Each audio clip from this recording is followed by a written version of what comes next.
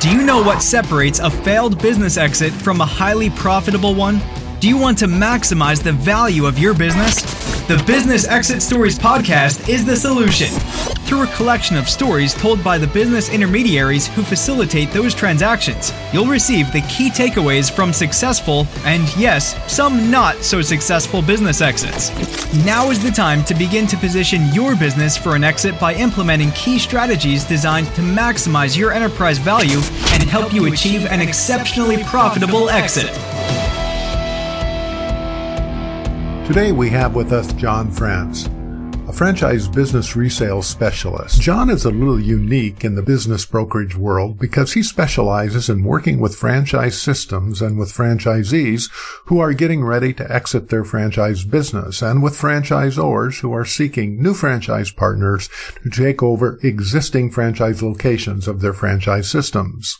The first transaction that John shares with us today is where he was engaged by a fitness business franchisee of a national franchise fitness center. As the franchisee accepted an offer from a qualified buyer, he was excited to be stepping away from his business so that he could pursue other business opportunities. I want you to listen closely to what this franchise owner did even before the sale closed escrow, which I wouldn't recommend that anyone do that is listening to this transactional story.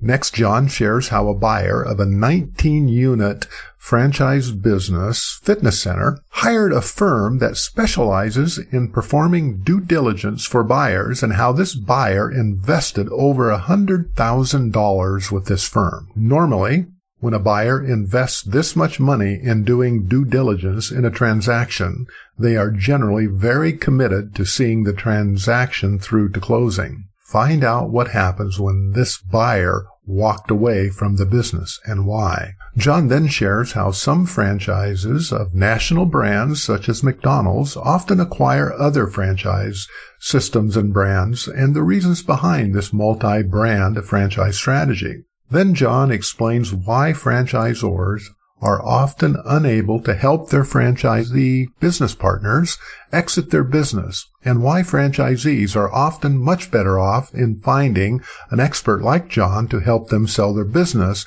versus working with the franchisor to help sell their business. Now, I want you to know that even though you don't own a franchise, there are some real business insights and great takeaways from this episode that'll apply to almost any business. This is Marvin L. Storm with the Business Exit Stories podcast, and today we have a special treat with us today. We have John France. John is a specialist in the franchise sector. He only works with franchise companies and systems as well as with franchisee owners and partners to those franchise systems, helping them position their companies for an exit.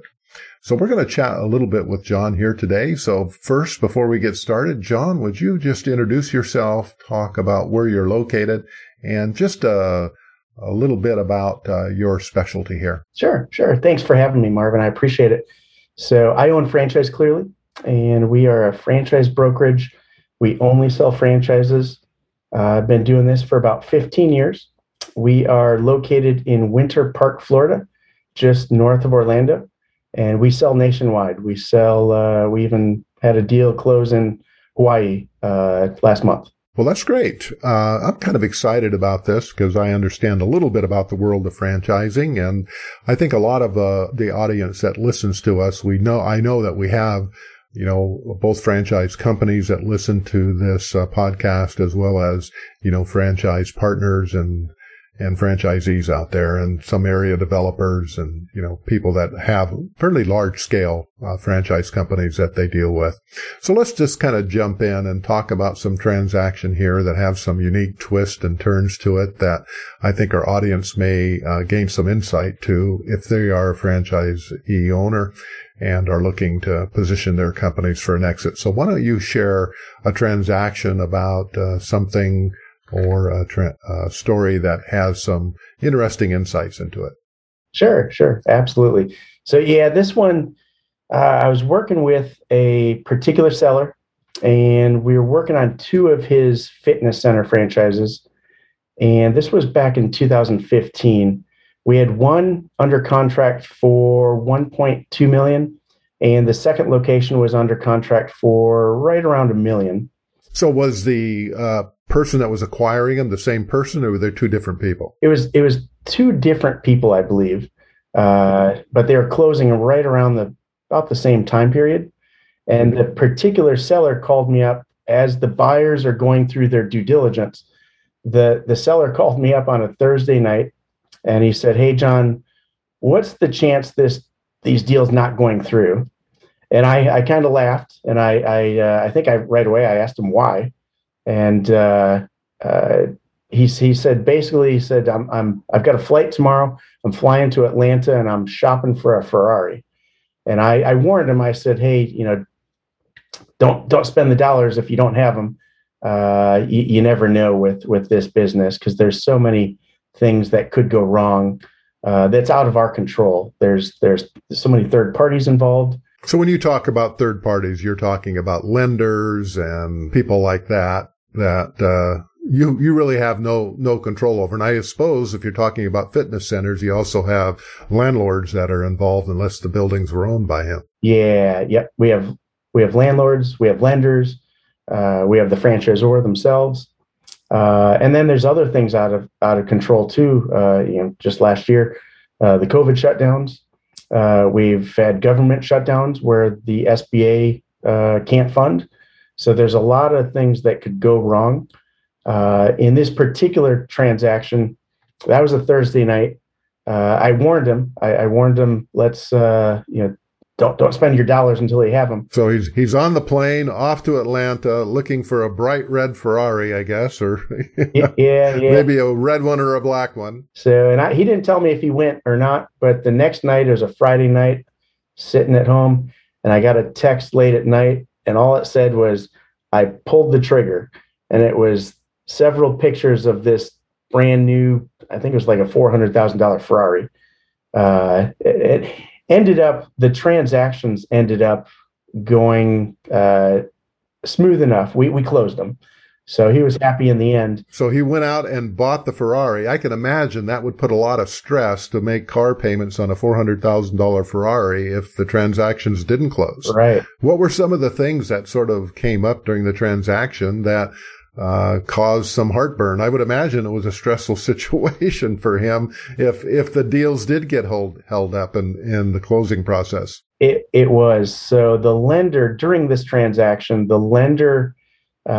need to confirm the tax returns. They need to pull tax transcripts, and the lender on a Friday contacted us and basically said, "Hey, we can't find the tax transcripts." So for our audience, just for a little bit of background on this, almost any lender, was this an SBA finance? Yeah, this most of our deals go through the SBA 7A process. So this was one of those deals going through that process. And they always request the tax returns every single time. Yeah. And we can't close until they get those. And getting those transcripts isn't generally an overnight situation. It takes weeks. You're dealing with the government bureaucracy here, and it takes a long time. Right. And we've had deals where in the past where other issues have come up, but we've always been able to find them and access them. This particular one, the lender came back and said, "Hey, we're not going to be able to," it was going to push out closing like another 6 weeks.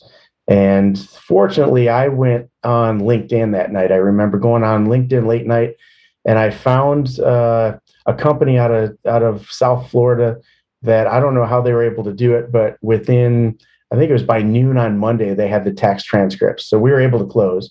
But it causes a lot of anxiety for the seller. This particular seller, I think he called me up during that process, and he said that he evidently punched his fridge. He had a dent in his fridge. Well, I can understand. He's got a $400,000 Ferrari to pay for, and the deal's not closing. And it's, these deals don't always close, for a lot of different reasons. And, I can imagine that's really stressful. And, sometimes people put holes in the wall, with their fists because they get so frustrated because the due diligence process is a highly stressful situation.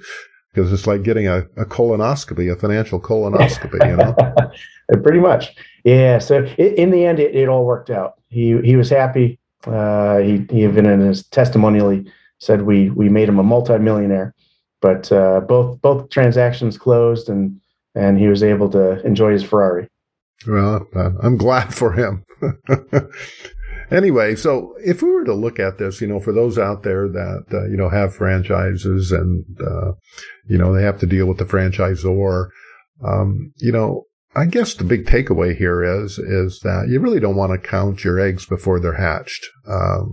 Because so many things can go wrong in a transaction, things totally outside of your control. Is that what you would tell someone who wanted a good takeaway from this story, that, you probably don't want to, spend that money before it hits the bank account?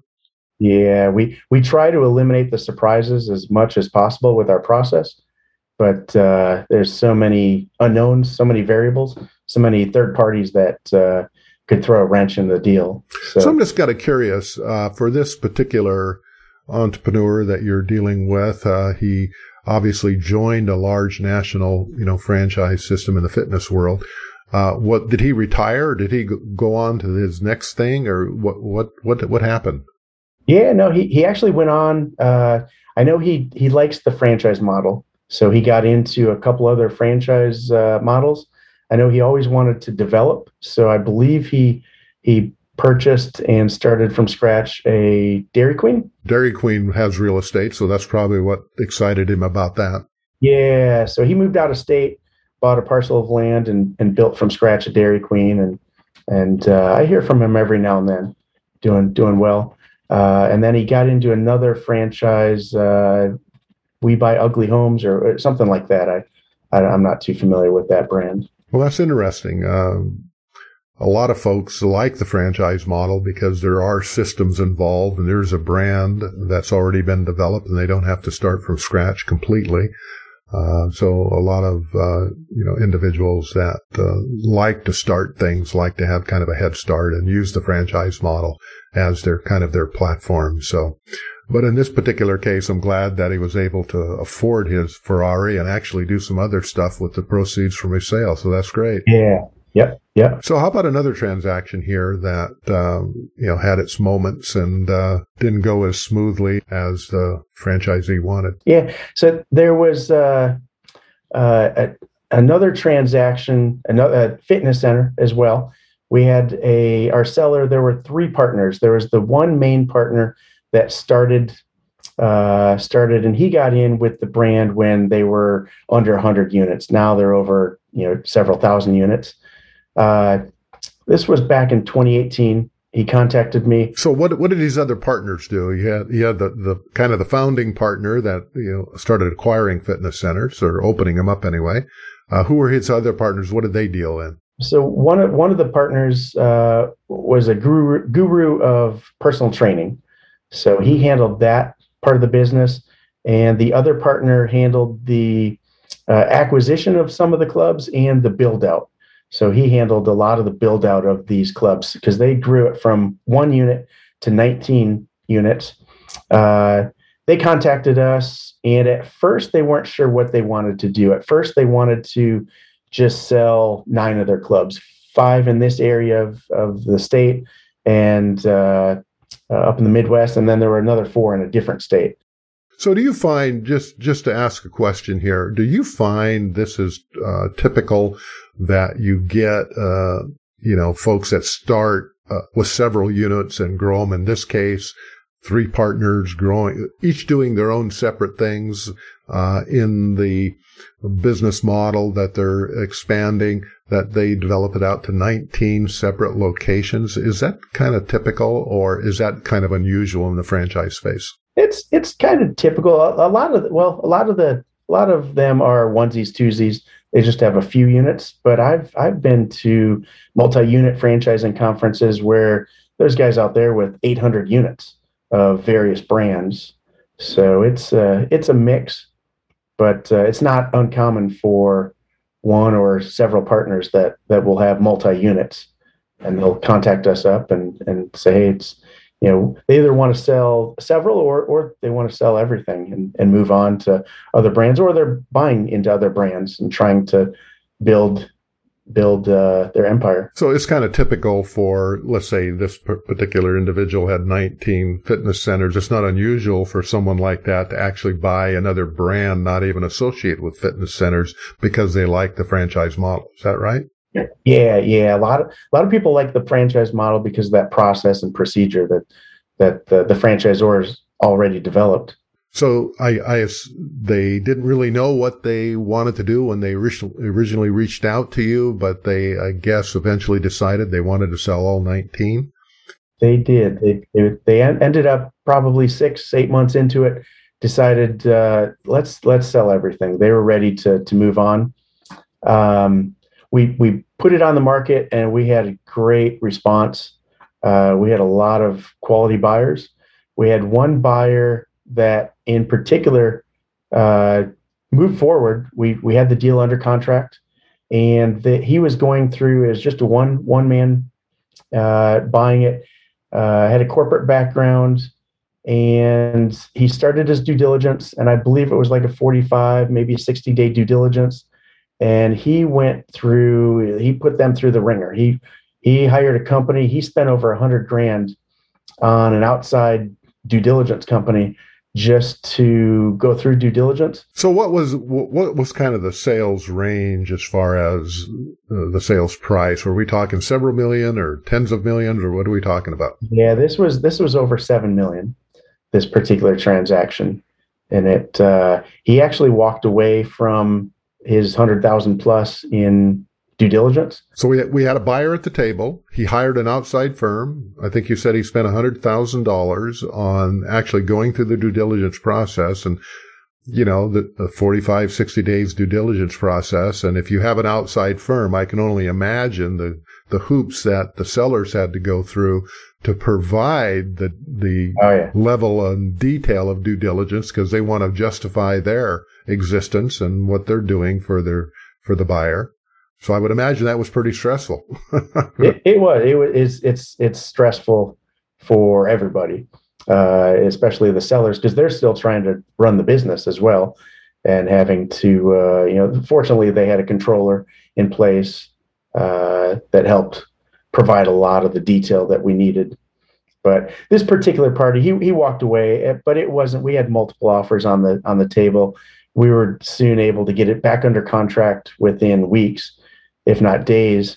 And that buyer ended up going through with the deal. Now, I do remember it was the day of closing. And like I said, it was over a $7 million deal. And I didn't tell the seller this at the time, but the buyer, I found out the night before closing that the buyer had contacted the lender and wanted to renegotiate the terms, wanted a better interest rate. And at the time, the lender, basically, this was like at midnight, because they were out in California time, so midnight our time. And the lender basically said, hey, it is what it is, take it or leave it. And that's where they left it. So the lender contacted me at midnight, and I didn't share that with the seller. I didn't want to stress him out anymore because he was already going through the ringer. So I didn't tell the sellers that at the time. But it ended up the next day, went to closing, and everybody signed off. And I always remember this text that I received from the seller, because even without knowing all that information, that all these details were going on, he texted me after everybody signed off, before he received his wire from the bank. He sent me a text, and it just said, "Getting anxious, John." And it always struck me how much anxiety these sellers go through. I always describe it as a roller coaster of a ride. There's a lot of ups and downs, especially on this deal. It was over a year that it took to get to the closing table, but we ended up, he got his wire, and everything worked out well. So what would you say, as you've reflected on this transaction, as the deal sort of came together, what would be the big takeaway for this transaction? I think the big takeaway is it's a roller coaster of a ride. There's a lot of ups and downs. And even as he stated in a testimonial to us, he mentioned that we were a perfect mix of business broker, financial analyst, and therapist at times. And really, we were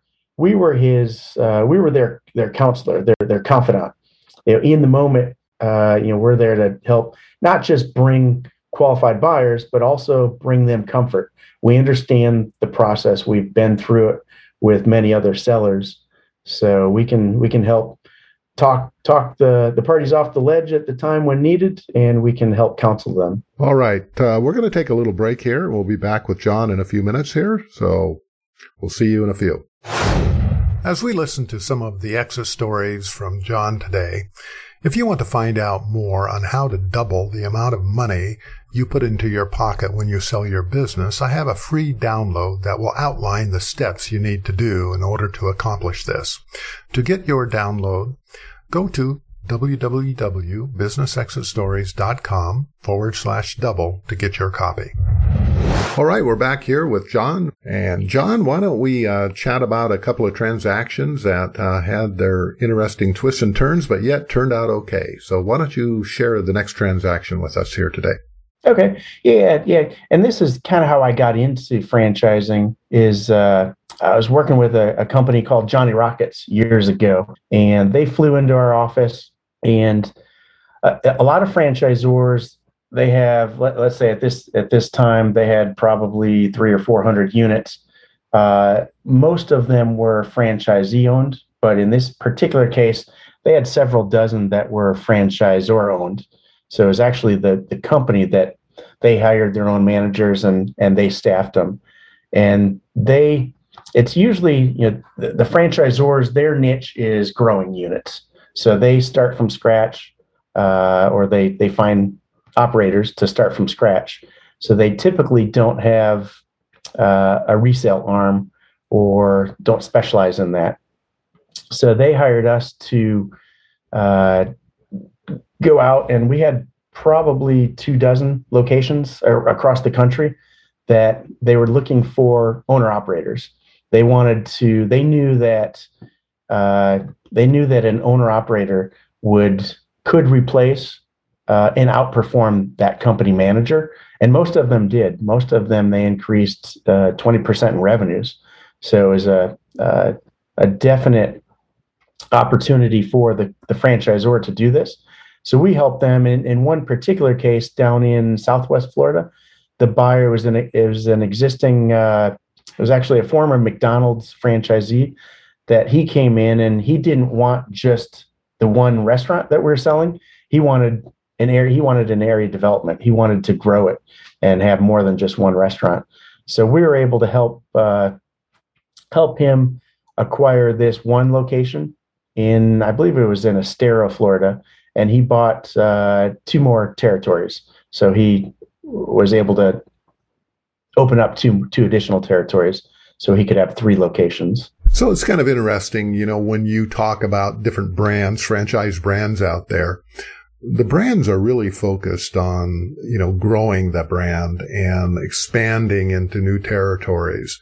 Do you find it's not unusual for franchise companies not to have a great, in-depth drive or focus on the resale process for those franchisees that have been in business for a decade or two and kind of want to move on and retire, or whatever the circumstances may be?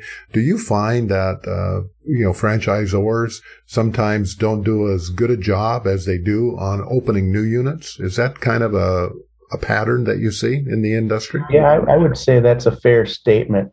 That they may have a staff in place, but again, most of them are incentivized, even the franchisor incentivized to open new units. And that's why they're there, to grow the brand from 100 units to 1,000 units, or 2,000 units to 5,000 units.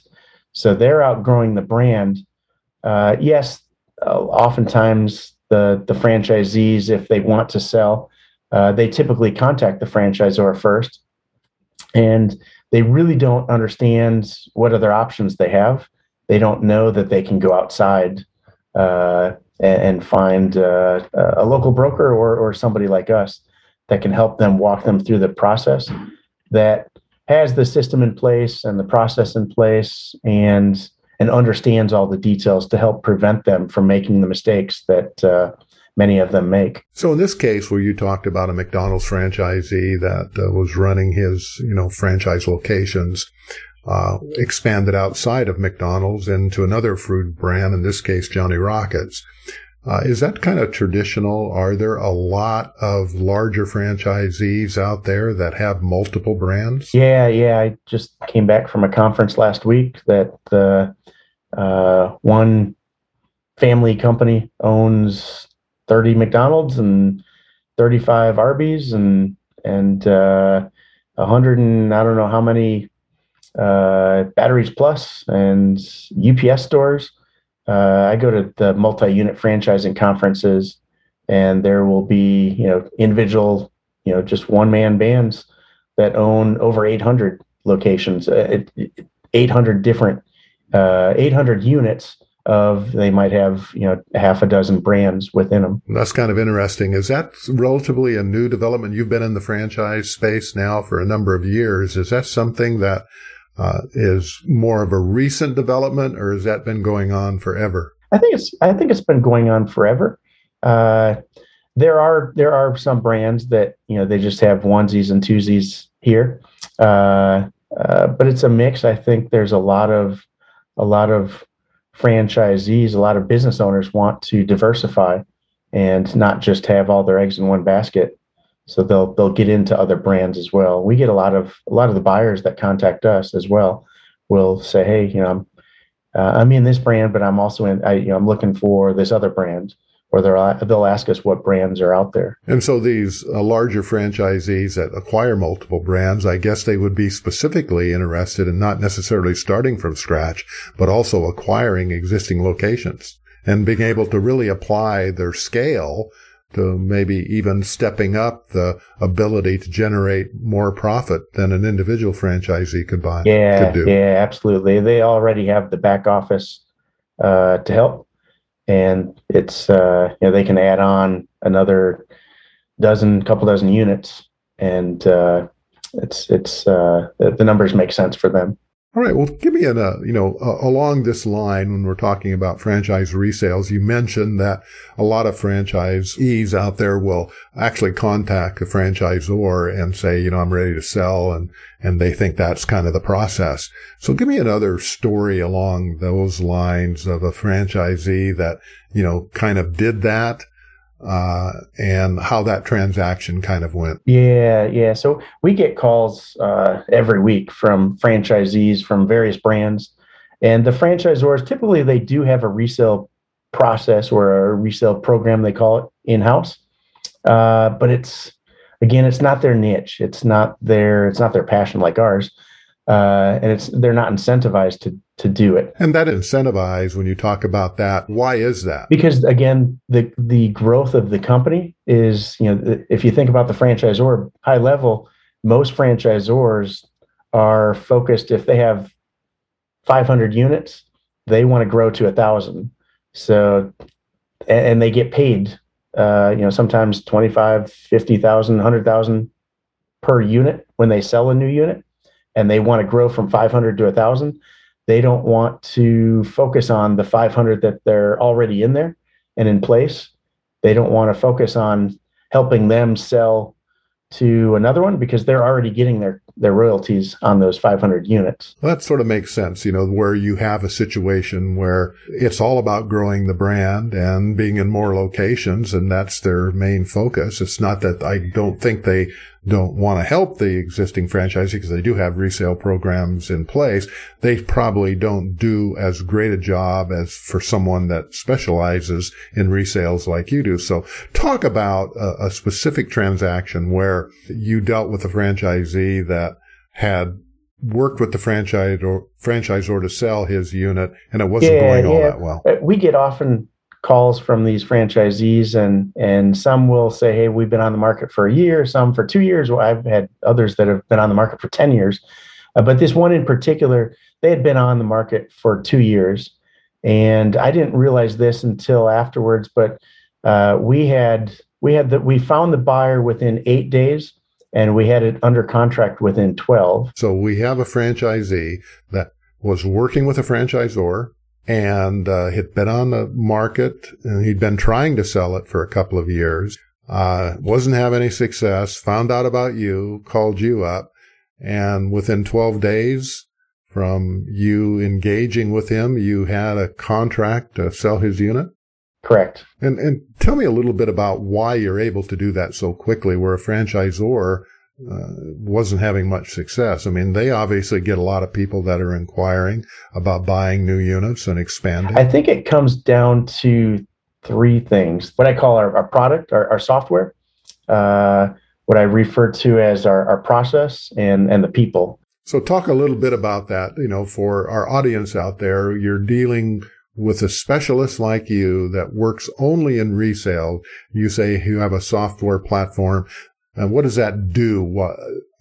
Maybe it doesn't sound like a lot of franchisors, since that isn't their main focus. They probably have that type of process for their expansion franchises, but not necessarily perhaps for their resale franchises. I guess that's what you're kind of alluding to. Yes, we've been working on this for 15 years, developing the software to make this crazy resale process more efficient.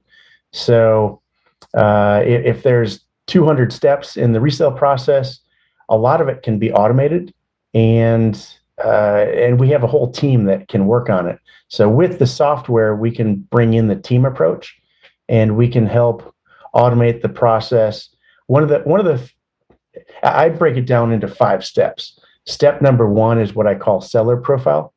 And I always tell sellers the most important step is step number 1, the seller profile. That's where we package the business. So before we can even go out and try to find the buyers, we need to package the business, because when a buyer, if we get 100 buyers that are looking at this, they could waste a lot of time of the sellers, because they want to know what the business is benefiting. And one of the first things we do is we have a credit underwriter that will help go into the financials, into those tax returns, and be able to calculate what the business benefits year after year. Most business owners, all business owners, minimize that profit on their tax return for tax purposes. So it's our job to package the business and show a buyer what the EBITDA is and what the SDE is, the seller's discretionary earnings, what that owner benefits. Once we have that, then we finalize the package. We can share it with lenders in our network. So if we have $1 million franchise, now the buyer doesn't need $1 million cash to come into the business. They could possibly get in with as little as 10% down, and that just opens up the doors to more buyers. And that's our job. Our job is to maximize that buyer pool. That's one of the ways we do it. The other way is just with our platform. We have I call it a matching mechanism. So if we get a new seller in Orlando, Florida, we can go out and we can see that we have, we might have 500 buyers already looking for that particular franchise in that area.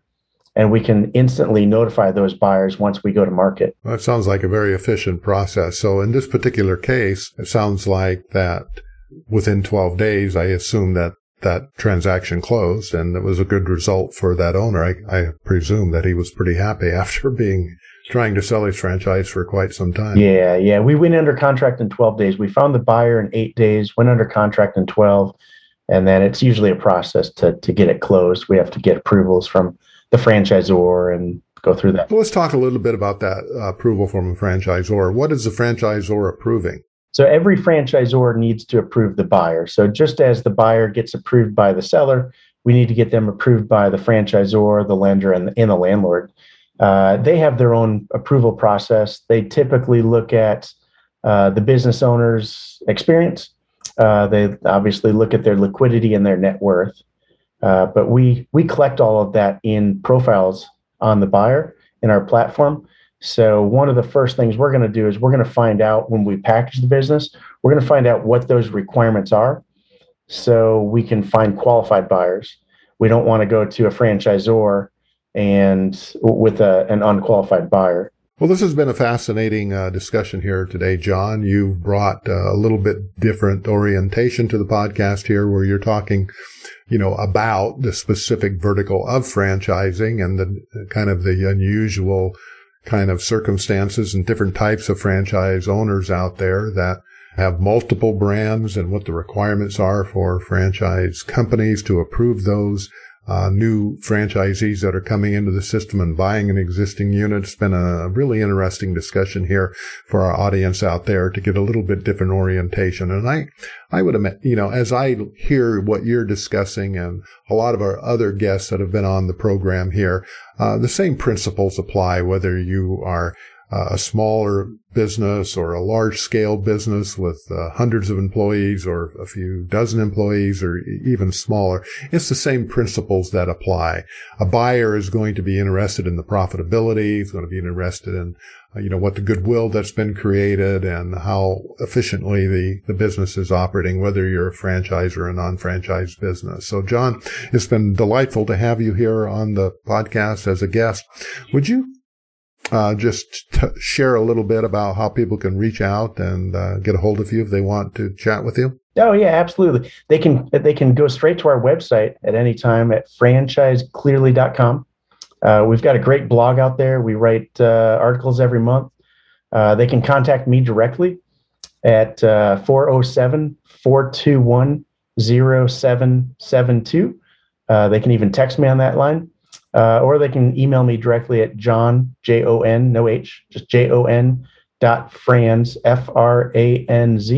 at franchiseclearly.com. Oh, it's been delightful. We'll look forward to chatting with you. So this is Marvin L. Storm with the Business Exit Stories podcast, and we'll see you on the next episode.